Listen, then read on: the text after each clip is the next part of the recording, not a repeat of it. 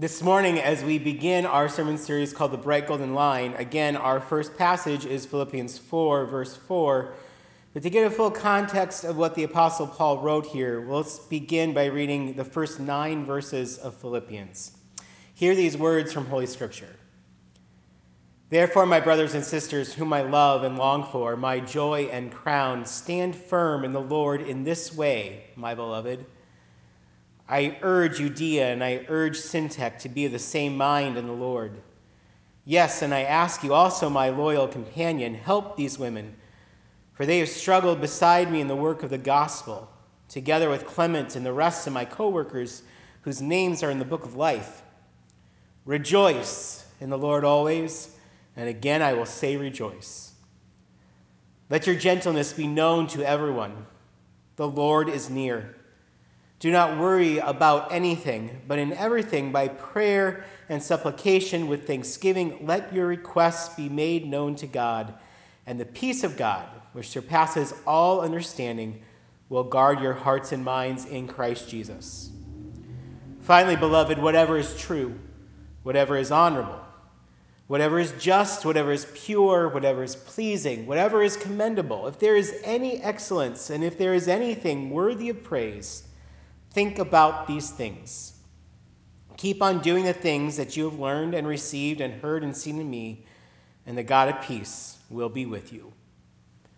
This is the word of the Lord. Thanks be to God. So as we hear those words from Philippians, rejoice, and again I will say rejoice, I guess my first question for all of us is, can we imagine what rejoicing is? What do you picture in rejoicing? Is it this room, Sunday mornings and singing and raising your hands to God? For any of those who ever actually did that here, raise your hands to God. Is that what you picture a rejoicing is?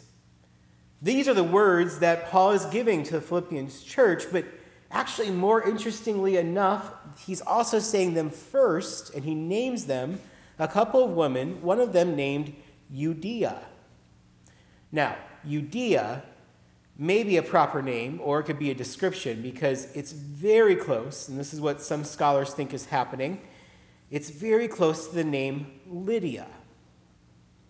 In the book of Acts, when it's recorded what Paul's missionary journeys were, that he had stopped in the city of Philippi, right, the book of Philippians, and he met a woman there. What happens is that it's the Sabbath, and he and his companions, Paul and his companions, encounter a group of women on the banks of a river. And they are praying. We don't know exactly what religion they are, but they seem to be God-fearers of some kind. And so they interact with these women, and among these women is a woman named Lydia, or perhaps here in Philippi, Euodia. But Lydia then invites Paul and his companions to come and stay with her at her home. And so the church in Philippi gets started there while Paul and his friends are staying with this woman named Lydia. We don't know anything really much more about her, and between that and then what we get in the book of Philippians as Paul is writing to the Philippians church. But there are some intriguing things in Lydia's story that we can pick up on. For example, it's described in Acts that this woman is a trader in purple cloth, or a dyer of purple cloth, some sort of trade where they were dyeing clothing. And what's fascinating about that is, where did that happen? Where was it popular for that to get started? Who had that industry? It was the city of Lydia, which is why people think maybe this wasn't her proper name, but just a description that people from Philippi would call her because this was her home of origin. But we know that she was a trader in these purple goods, this dye or this clothing that had been dyed purple. And the fact that she could then, as a woman in first century world, invite a group of men to come stay at her home. Where's her husband? Does she not have any children that she is relying on? If she's a widow, are they not responsible for her? She must be well off, because not only to invite people into your home, but then later on to say that her whole household was baptized by Paul and his companions suggests that this was a woman of means, and her whole household was probably Also, slaves and servants, a trader of purple goods, very well off, not beholden to men in a world where that was completely normal for women. That's the woman I want you to picture is first and foremost getting told by Paul to rejoice. So what does rejoicing mean? Again, do you picture the praise, the singing, something? Sure, but in Greek, what Paul was saying was a word that they probably would have understood because the root of the word would have meant something like this. Lean forward. That kind of makes sense, right? When you rejoice over something, you sort of lean forward into it. That would be the physical expression of it. You're into it. You're moving forward into it. So lean forward is rejoice. And it's a particular kind of leaning forward, though, because it's also in Greek related to their word for grace. So lean forward into grace. In other words, the unmerited favor of God. That's what Paul is telling Lydia and the rest of the Philippians church to do and reminding them to do. Nobody who has established a church and done everything that Lydia has done has not heard that before. Just like you're not hearing it this morning for the first time, are you? But a reminder. Whatever's going on in Philippi, whatever's going on in Lydia's life or this Syntax life or the rest of the Philippian church's life, rejoice. Lean into the grace. A reminder to do it. That's a pretty amazing thing to do. And what Paul says about leaning into rejoicing is he also then connects it to worry. Do not worry about anything, but in everything by prayer and supplication with thanksgiving, let your requests be made known to God. I love that about Paul here. I love that. Because, we live in an age when we've all encountered Christians who will use words like rejoice, and it comes across often as, positive thinking type theology. Just be positive and everything will work out. Look on the bright side of life. Greeting cards that are covered in flowers or greeting cards with baskets full of kittens on the front. Without context, without acknowledgement of problems, just ignore it. It'll go away. But the truth is that's just avoidance. And nowhere in the Christian story is there ever avoidance of what is wrong in the world. Jesus walks through what is wrong to give us a ministry of reconciliation, to bring us back together to God. Paul says these are the two parts that I am commending to you, Lydia, and the Philippian church. I want you to do this. I want you to rejoice, lean into the good, and give the worries over to God. At this time, we can all relate to that, I am sure, and acknowledge it, and probably do need the reminder. Sort of like this last week, I was watching that press conference that Governor Cuomo gave about what reopening looks like, right? How every region of the state, starting on May 15, they'll start examining if they meet 7 different criteria, and if they meet those 7 criteria and they keep those 7 criteria going, then there'll be a phase 1, and then 2 weeks later there'll be a phase 2, and then 2 weeks later phase 3, and then phase 4. If you do the math on what that means for a church, best case scenario is that 6 weeks from May 15th, we could possibly reopen. Best case scenario. And we could lean into the bad of that and go, it's already been 7 weeks, and how much more can we take? And I understand that very much. But I have a good friend that used to say, probably still says it, he says, I don't care what the plan is, as long as there's a plan. And to me, that was my moment of rejoicing, not focusing on how it's so far away yet, but just, okay, now there's a light at the end of the tunnel. There is a plan in place, and it still is unknown how it's all going to work out, but you can see it. We can take action towards it. There are steps to make. And then if you look at our region, the news actually gets better because of the 7 criteria, yeah, there's ones about who is sick and how many per the population and how many have died. But the ones we've already matched, they're the infrastructure ones. They're the ones about how many beds there are and how many hospitals there are and how prepared we are to deal with anything that comes next. We've met those. Thank God for our friends and our family, the members of our churches who have been working day and night, hours on end, day after day after day, to make sure that that infrastructure is there. That bad things can still come, but we are as prepared as we can be to deal with them. We can thank them that we are that much closer to being able to reopen and our lives to go back to some kind of normal. See? That's rejoicing. Leaning into the good. It has nothing to do with ignoring the bad. It has nothing to do with pretending it's not there. You know, when people avoid the bad stuff, the bad news, they become just, actually, it controls them. That unwillingness to admit that there's something bad becomes the fears that underlie everything else, and their anger and their acting out.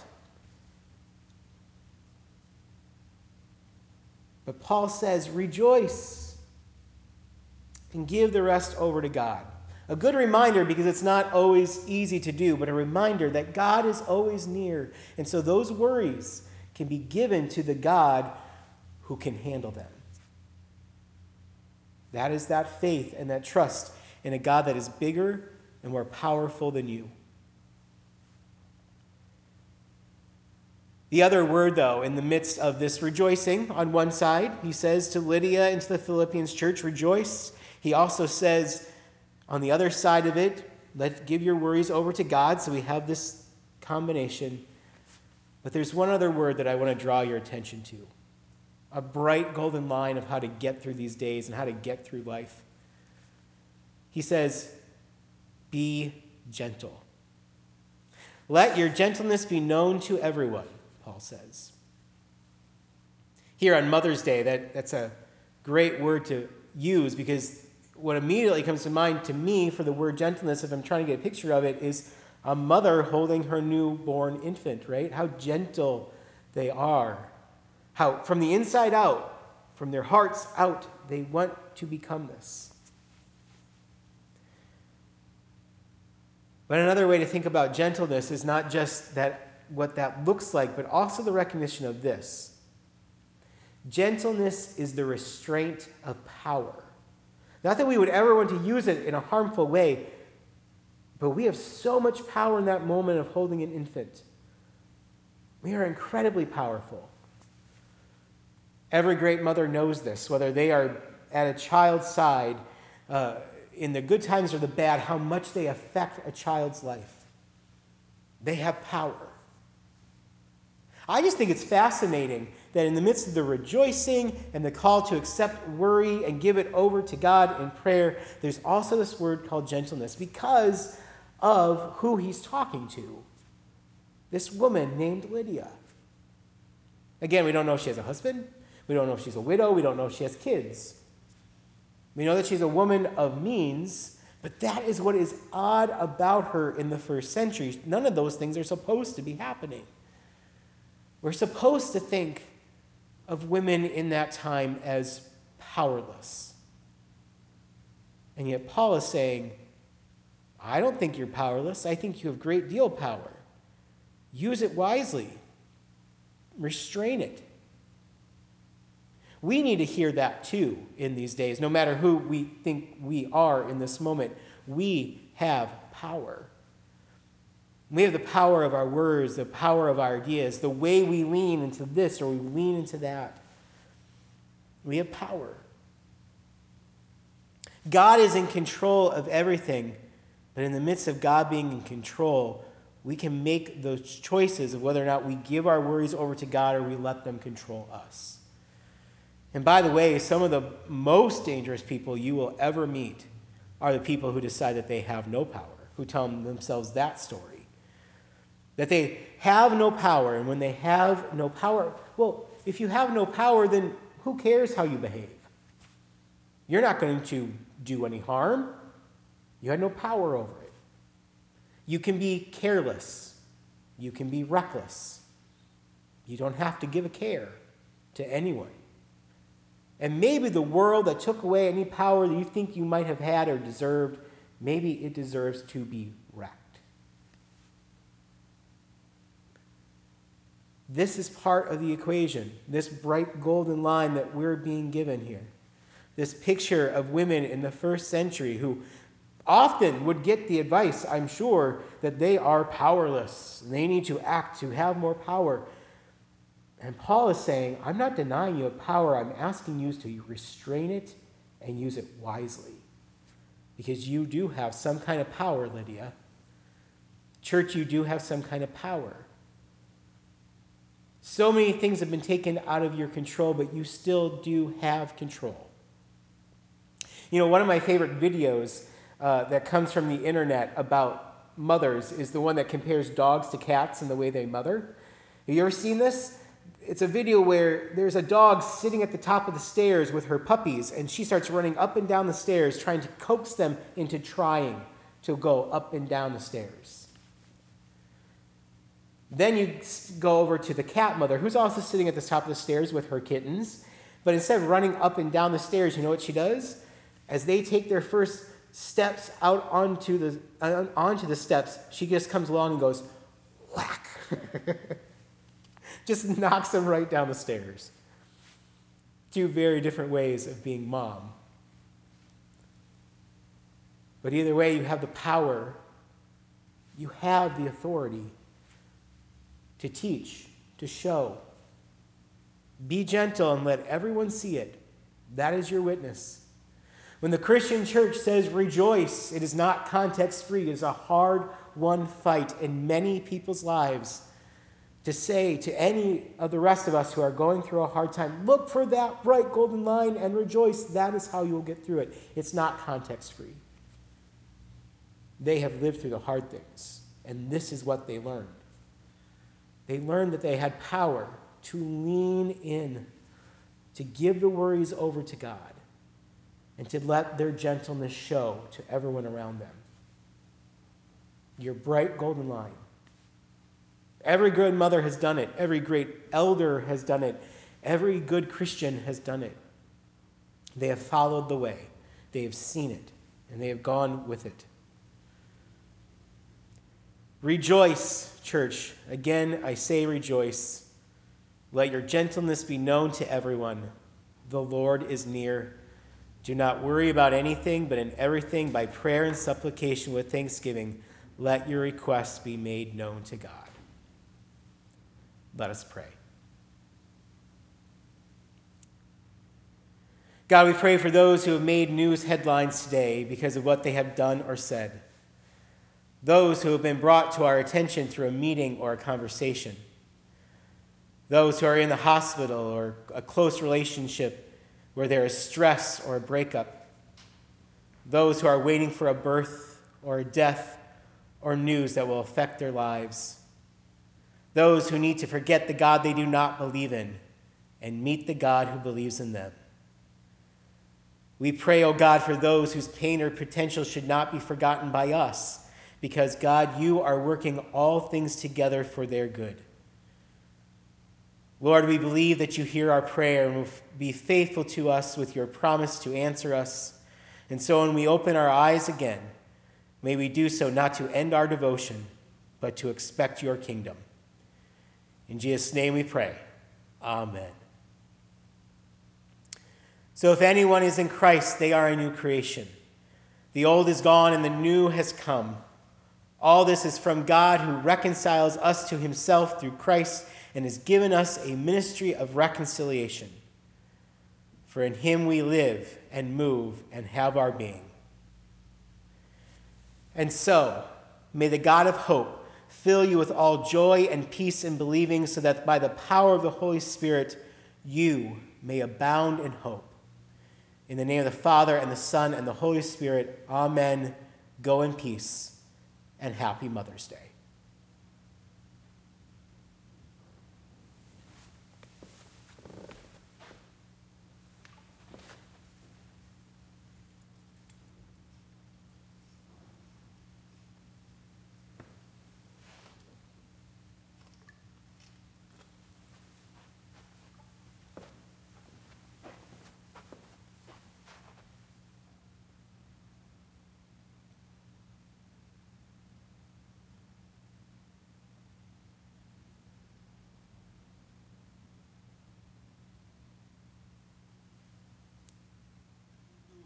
established a church and done everything that Lydia has done is not